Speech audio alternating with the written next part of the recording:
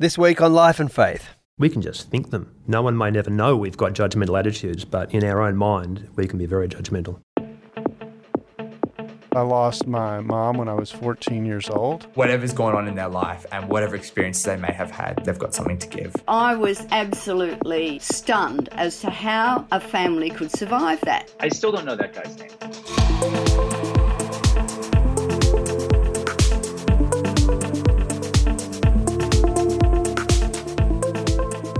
Welcome to Life and Faith from CPX. I'm Simon Smart. We've been doing this podcast for quite a while now. This is our 12th year, and we've had some fantastic guests over the years and some excellent conversations. And lately we've been looking back through some of the episodes in the distant past and thinking it would be good to revisit some of these, especially as not all of you, the Life and Faith audience, have been with us the whole time we've been doing this. So we are going to resurrect some of these from the early days and maybe do it a few times a year. Things have evolved a bit over the years. We used to be 15 minutes per episode, and eventually we thought we should go out to about 30 minutes, which is what each episode is these days. So as a bit of an experiment, we're going to listen back to two of these today. They're unrelated topics. The first is a conversation Justine Toe and I had about food and feasting and what that tells you about who we are as human beings. The second one is addressing the topic of judgmentalism, and we do that with Steve Liggins. Why do we so dislike people who are judgmental? And can we make judgments without being judgy? But first up, feasting.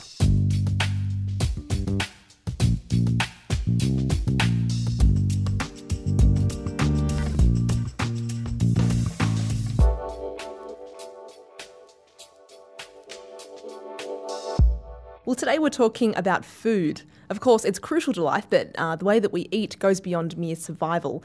I've got a friend who went to a fancy restaurant recently, and she had a degustation menu and walked out with a bill for $800, actually, because they, of course, had the matching wines to go along with the course. So obviously this tells us that the way that we eat goes beyond mere survival. And if all the cooking shows on TV tell us anything about our relationship with food, it's that we love it. We love it so much that we are happy to labour over it. I think it's really edible art and one of the key ways that we celebrate the good life. Well, I've got Simon Smart here with me, and you've written an article on this theme, Simon, and you're interested in the way that eating, one of our most physical experiences, also has a spiritual dimension as well. How did you first get interested in this topic? Probably through my wife. She's a bit of a foodie, and by getting married to her, I realised how ignorant I was about food, and she's really opened up my eyes to this. And she's not only a great cook, but she appreciates really good food and fine food. Well, we live in the age of the celebrity chef, and shows, of course, like MasterChef and My Kitchen Rules show the delight that we take in preparing and enjoying fine foods. Now, I can be a bit of a cynic when it comes to these sorts of matters. Do you think that these kinds of shows celebrate a spiritual aspect of food, or are they more about middle-class indulgence, spending $800 on really, really fancy food? It could be that this is just a sign of the self-indulgent West, using food as a distraction for ourselves because we lack deeper sources of satisfaction. That's one take on it, but more positively, it could represent a growing sort of appreciation for the aesthetic pleasures of life to which eating can introduce us. I recently interviewed a chef from one of Sydney's top restaurants and talked to him about some of the artistic elements of this area of cooking. In my line of work and the restaurants I've worked in, I get to use some really amazing produce, and I really enjoy being a part of a team to create special food or food that we hope that people will love. Cooks are traditionally they're tradespeople, and it's a craft and it's a manual labour kind of a job, but then there is an aspect to it which is very dependent on a person's aesthetic, and there's elements of beauty and grace and tastefulness and intelligence. When you think about what you're trying to create for people on one of your best nights, what would you like people to come away with? Happiness, great satisfaction and pleasure, and I suppose a whole experience not just connected with the actual food that you're eating, but the people that are serving it to you and talking with you, and the way the food may also remind you of something that made you happy or it's familiar. So happiness, I suppose, is the end. Now, when we're driving up the coast, we might pull into Macca's and it's kind of fuel for what we're doing. But the sort of dining, fine dining that you're talking about, it doesn't have to be the best of that either, but just that element of feasting together. Would you agree that that has some indication that we are animals, but we're more than that? Absolutely. I would hope in our food the happiness that we would want people to have and satisfaction. Also, there's a sense of memories are invoked often with food, and that's not really something that you would imagine and goes with the food as fuel kind of a picture. So yeah, I'd have to say that it's bigger than just the chemistry of swallowing something that fuels your body. Okay, so it's Sunday night, fridge has got a few things left there. What are you going to throw together, typically? At my house, it's probably the 2-day-old sourdough bread and the half an avocado with some sea salt and black pepper on top of it. Sounds pretty good, Alex Woolley. Thanks for talking with us. No problem. Now, Simon, let's talk about your article. In your article, you distinguish between feeding and feasting. Can you tell us the difference between the two? Yeah, well, we all feed. Like, all of us are animals. We need food as a fuel, I guess, for our survival. So there's certainly that aspect to it. And sometimes when we sort of pull the car in on the coast trip, and into McDonald's, just pile into the Big Macs and whatever, it has more of that type of feel to it. But then there's eating and dining and feasting. I think that these are human customs and traditions that involve social interactions. They incorporate at their best. They can incorporate grace and generosity and art, beauty, taste, hospitality.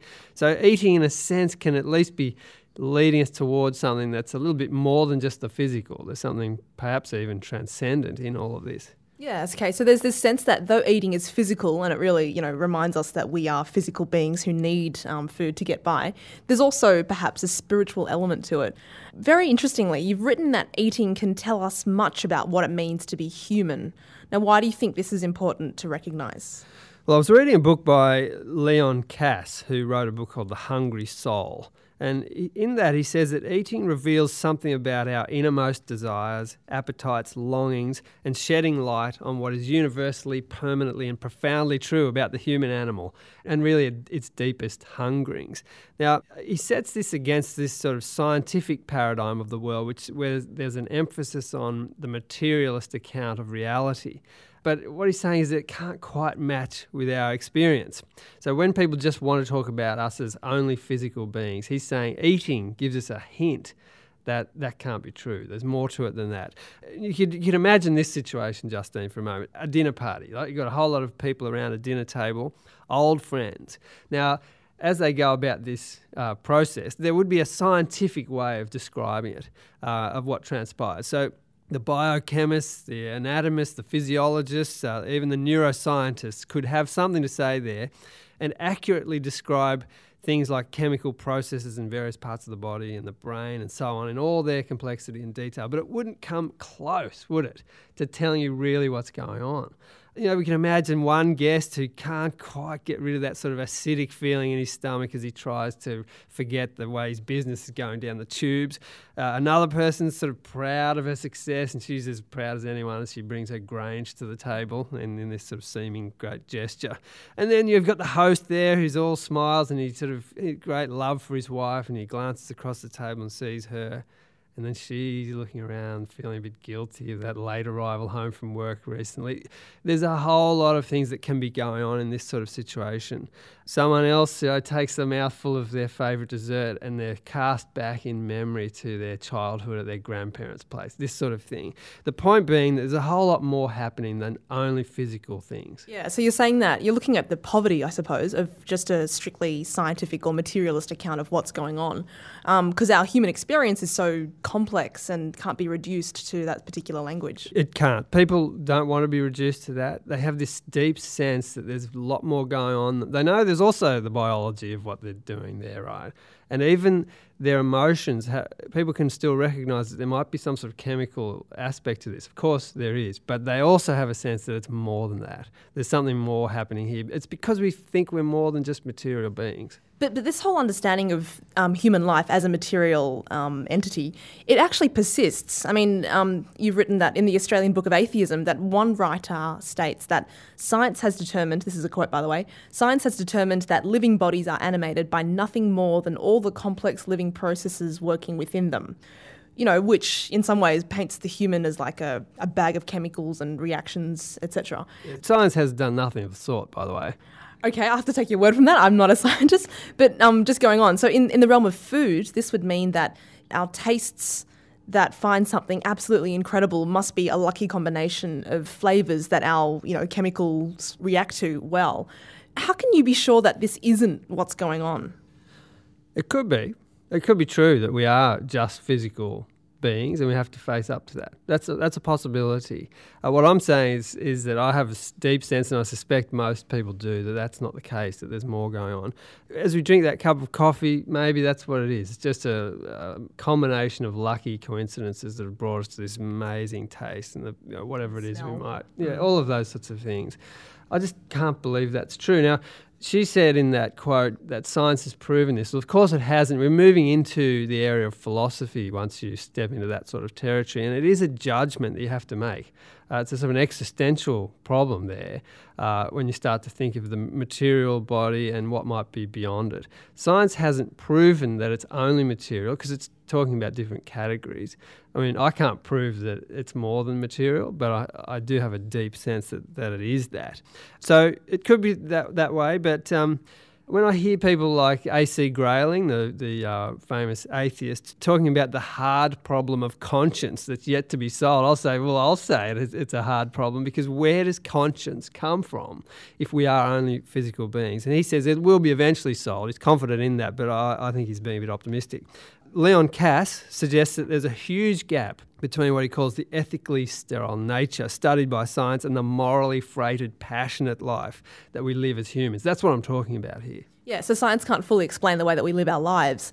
But, just to be devil's advocate, couldn't it also be true that people, especially those who believe in a God, could it be true that they also overlay everything with meaning and significance that might not actually be there? Maybe, and it also could be true that, and some believers might accuse me of this, that I'm sort of drawing a bit of a long bow here between eating and what it is to be a human. Life and existence. I think if we think about it long enough, though, we'll see some of these connections. And that's a usual criticism that you've pointed out, and it usually says believers need God in order to believe God, that type of thing. You sort of, they need something so they believe in it. But the reverse applies as well. We've talked about this before.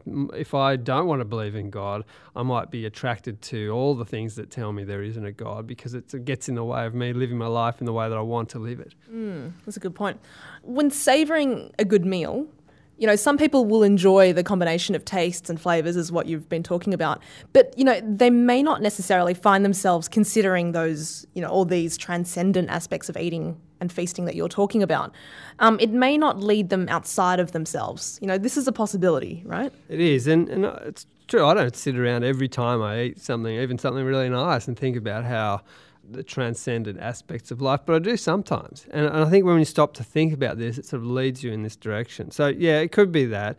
At its best, I would say the practice of hospitality helps us share our lives with each other. There's a communal aspect to it. We sit up at a table and we look at each other and we talk. In our family, we try to sort of say that, we want to sit around and talk. We don't want to be on our iPad or on other things or thinking about other stuff.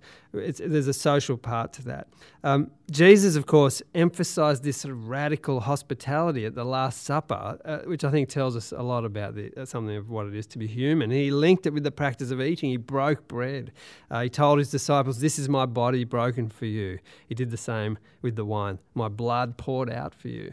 So, so far we've been talking about food and what food can reveal about what it means to be human, but, what other human experiences might this apply to? Well, I think that's a good point, Justine. Food here is really just one example of things that can tell us we're more than just physical beings. I think there are lots of others. I would say things like the appreciation of beauty, of love, of music, and wonder, of sacrifice, of community, of being other-centeredness. All of these things are pointers. They're big hints. They take us in a direction that, yes, we're physical. Yes, we are animal in that sense. We're physical beings. We want to affirm that. but we're also more than that. The biblical worldview, the Christian worldview would tell us there's a lot more to us than just the physical. And partly that's why we regard every human being as so valuable. It's a really fascinating topic, and I think that for a long time we've had this idea that in order to encounter God, you've got to go sit in a mountaintop somewhere. But, what we've been talking about today shows that God meets us in the everyday, and that's such a wonderful opportunity. So I hope that, the next time you sit down to a good meal, that you might think about some of these transcendent aspects of eating and possibly encounter the God that has created all of them.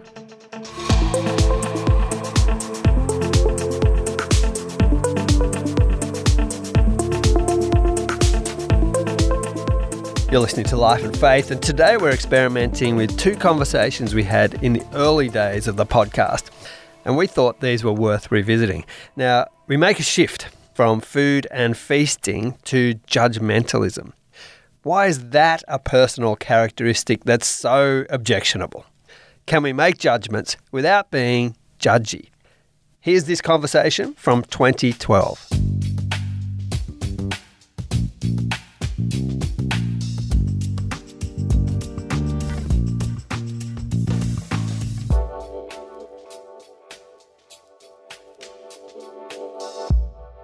Today we're talking about judging others. It seems that these days being judgmental is the one thing people can't stand. And there's a very common feeling in our culture that you can be just about anything you want, but don't dare come across as self-righteous or judgmental. And that's understandable. Judgmentalism is a very unattractive trait in other people. And to talk about this, I'm with Justine Toe and also Stephen Liggins. Steve is a former lawyer, an Anglican minister, and I happen to know that he was a pretty scary fast bowler in his day. He's just submitted a PhD thesis at Sydney University in the Religious Studies Department, and he's done a bit of thinking about our topic today. So Justine and Steve, why is being judgmental such an unappealing quality? Well, I reckon it's because there's this sense that when you're being judgmental, you're speaking from a position of authority and you're looking down on other people, and that is completely taboo today. And also because we have this attitude that no one should tell us how to live, and, why should you care so much about the choices that I make? And so it also kind of carries this assumption that, if I'm being judgmental, then I'm better than you, basically, and I can tell you how to live. But I think the most toxic thing about it is the attitude. It's the way that it's a really kind of, I'm distancing myself from you, I'm not going to make those kinds of choices. It's a really unattractive attitude, basically. Yeah, Steve, is it a sense that you're lumping the person in with their behaviour, so you're not making a distinction between them and their behaviour? I think that's certainly the case. You're really writing someone off when you judge them. If judging another person means to make some sort of nasty, negative assessment of them, it's pretty hard to take. And I'd agree with Justine. I think the reason why people dislike judgmental attitudes is no one likes being on the receiving end of it. There are some classic examples of obviously being judgmental, aren't there? What are some of those? Well, actually, I came across this great story a couple of months ago where they did this study and they found that if you eat organic food, you're more likely to exhibit judgmental behaviours. So you have made certain food choices and you think that this is the way to eat, and so maybe if you see someone with a burger, you're like, I don't know. But I have to admit, the fact that I take even the slightest bit of delight in this sort of news shows that I perhaps have some judgmental attitudes when it comes to organic food, that sort of thing. Not that I think it's not a good idea, but, people can sometimes feel a little bit self-righteous about their decisions. Well, they've got a good reason to, because they pay 3 times the price for that food. I know this. Steve, other things? Yeah, look, judgmental attitudes are very widely disliked, but they're very widely practiced too, and I'm myself responsible for them. If being judgmental means to make a nasty negative assessment, which is what I think people generally think, we're making nasty negative assessments of people all the time. There are so many generalisations prevalent in our culture. All rugby league players hate women. All Muslims are terrorists. Demonstrators should go out and get a real job. That sort of thing. And even attitudes to specific people is also disliked, but it's very common. So, Steve, tell me, why do you think it's so hard not to be judgmental? I think there are 2 reasons. One of them is internal to us, one of them is external. Internally, we can just sometimes want to just let off steam. Someone's done something to annoy us, we make a really unloving negative assessment of it and express it. Someone annoys us at work, they do the wrong thing. Maybe they do the wrong thing at work, but when we respond to it, we're just letting off steam, giving them a piece of our mind. But also I think there's quite a lot of, surprisingly, social pressure to be judgmental, to take on the judgmental attitudes of our culture. You can sometimes see a bumper sticker on cars, Australia, love it or leave it. There was a movie of the 1980s which I was a great fan of called Breakfast Club, where these 5 different high school students are put on weekend detention in a library. One of them's sporty, one of them's a glamour, one of them's an outcast, one of them's a bully, one of them's a nerd, I guess you'd say. At the start, they have all these judgmental attitudes towards each other. By the end of the day, they've become firm friends. But the question is, when they return to school on Monday, will they still be friends, or will they return to those judgmental attitudes towards each other? And the implication is that yes, they probably will.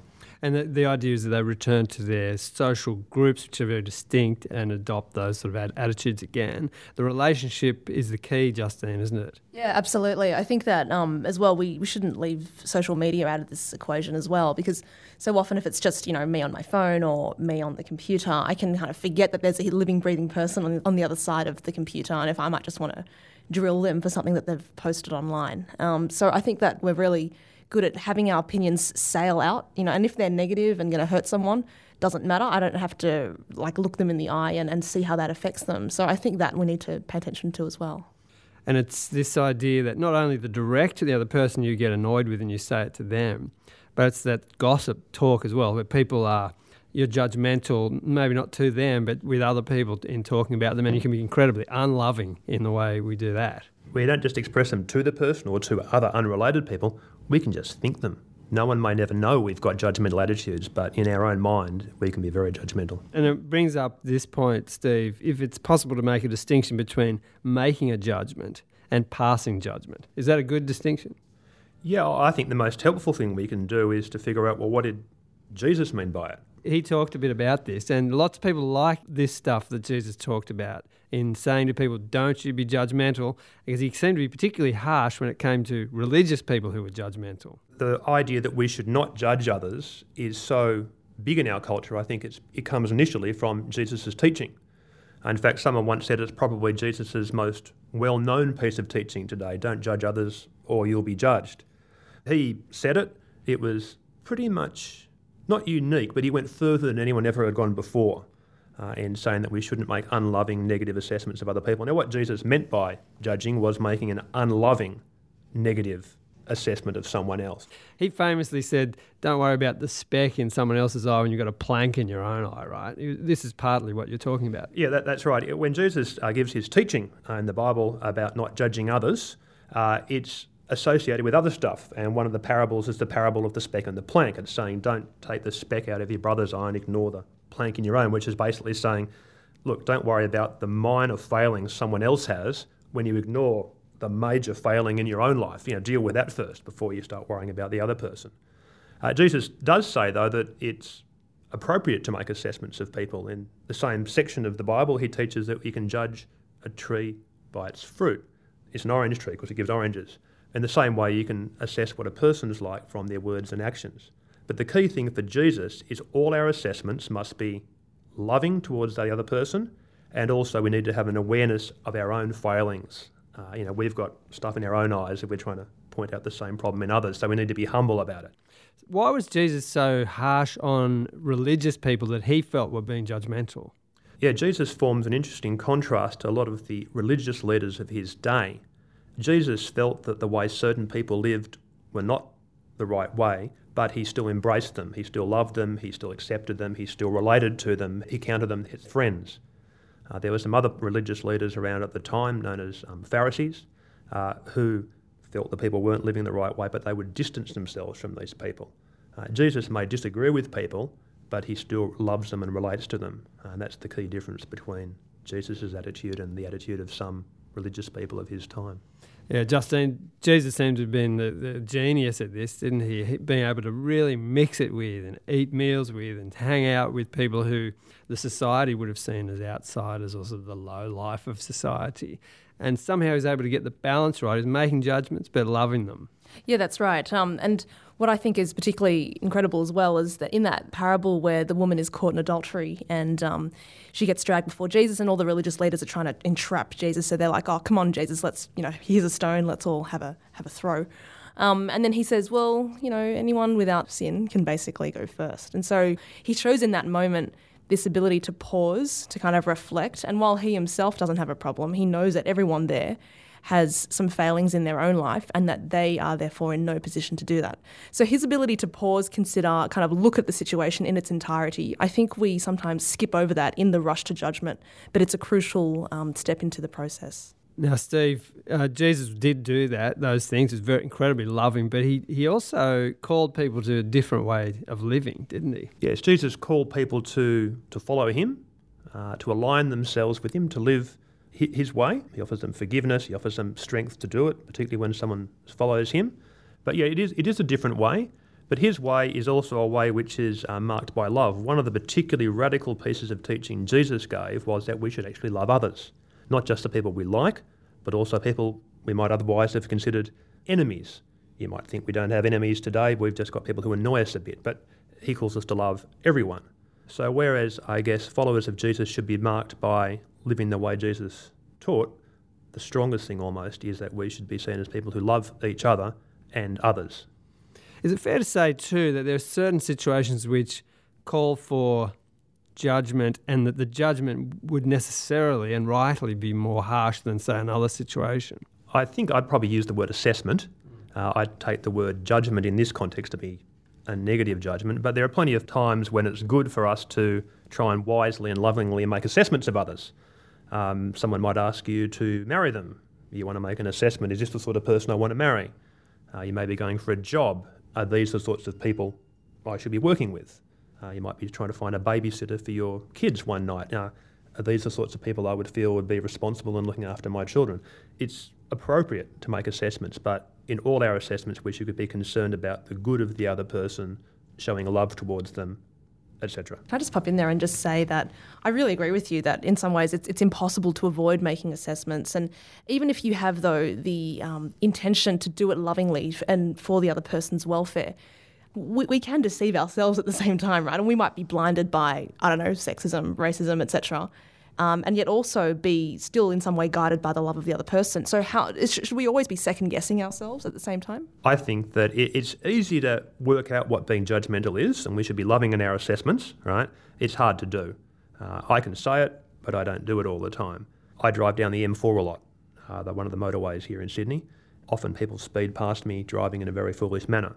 I can accurately assess that as being unsafe driving, and that perhaps it would be good if they were caught so they could amend the error of their ways. But often I just get angry at the person and think, unloving thoughts. I've gone there from making an accurate assessment to being judgmental of that other person.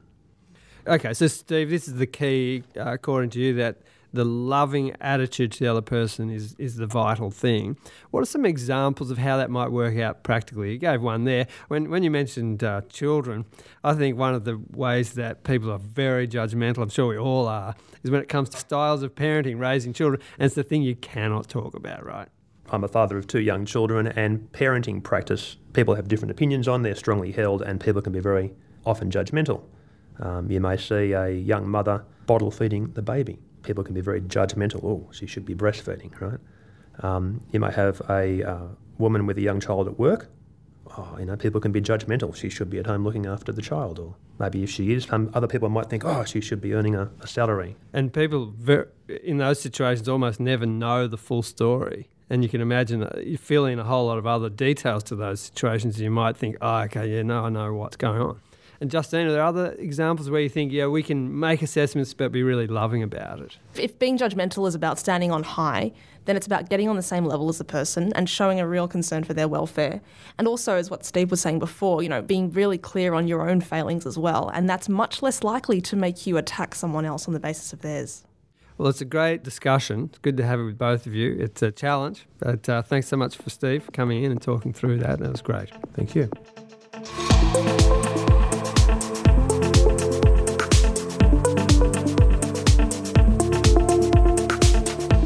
This has been Life and Faith with me, Simon Smart. I hope you enjoyed going back to these 2 short conversations. We had fun revisiting them and thinking about how Life and Faith has evolved over the years. And we'll do this a few times in the year and see how it goes. Thanks, as always, to our producer, the incomparable Alan Douthwaite. Please do share this episode or any other episode with people you think might enjoy it. We'd love it if you would leave a rating or review. That helps get it out to more people. And you can email us at podcast@publicchristianity.org. We'd love to hear from you. Next week. I was really scared that I was going to die, and I was really scared that the infection that took my legs was going to come back and kill me. And an infection did come back when I was in the burns unit, and they had to really up my antibiotics big time. And, she had saved my life, and I felt as if she was around me that I was going to live, that I was going to survive.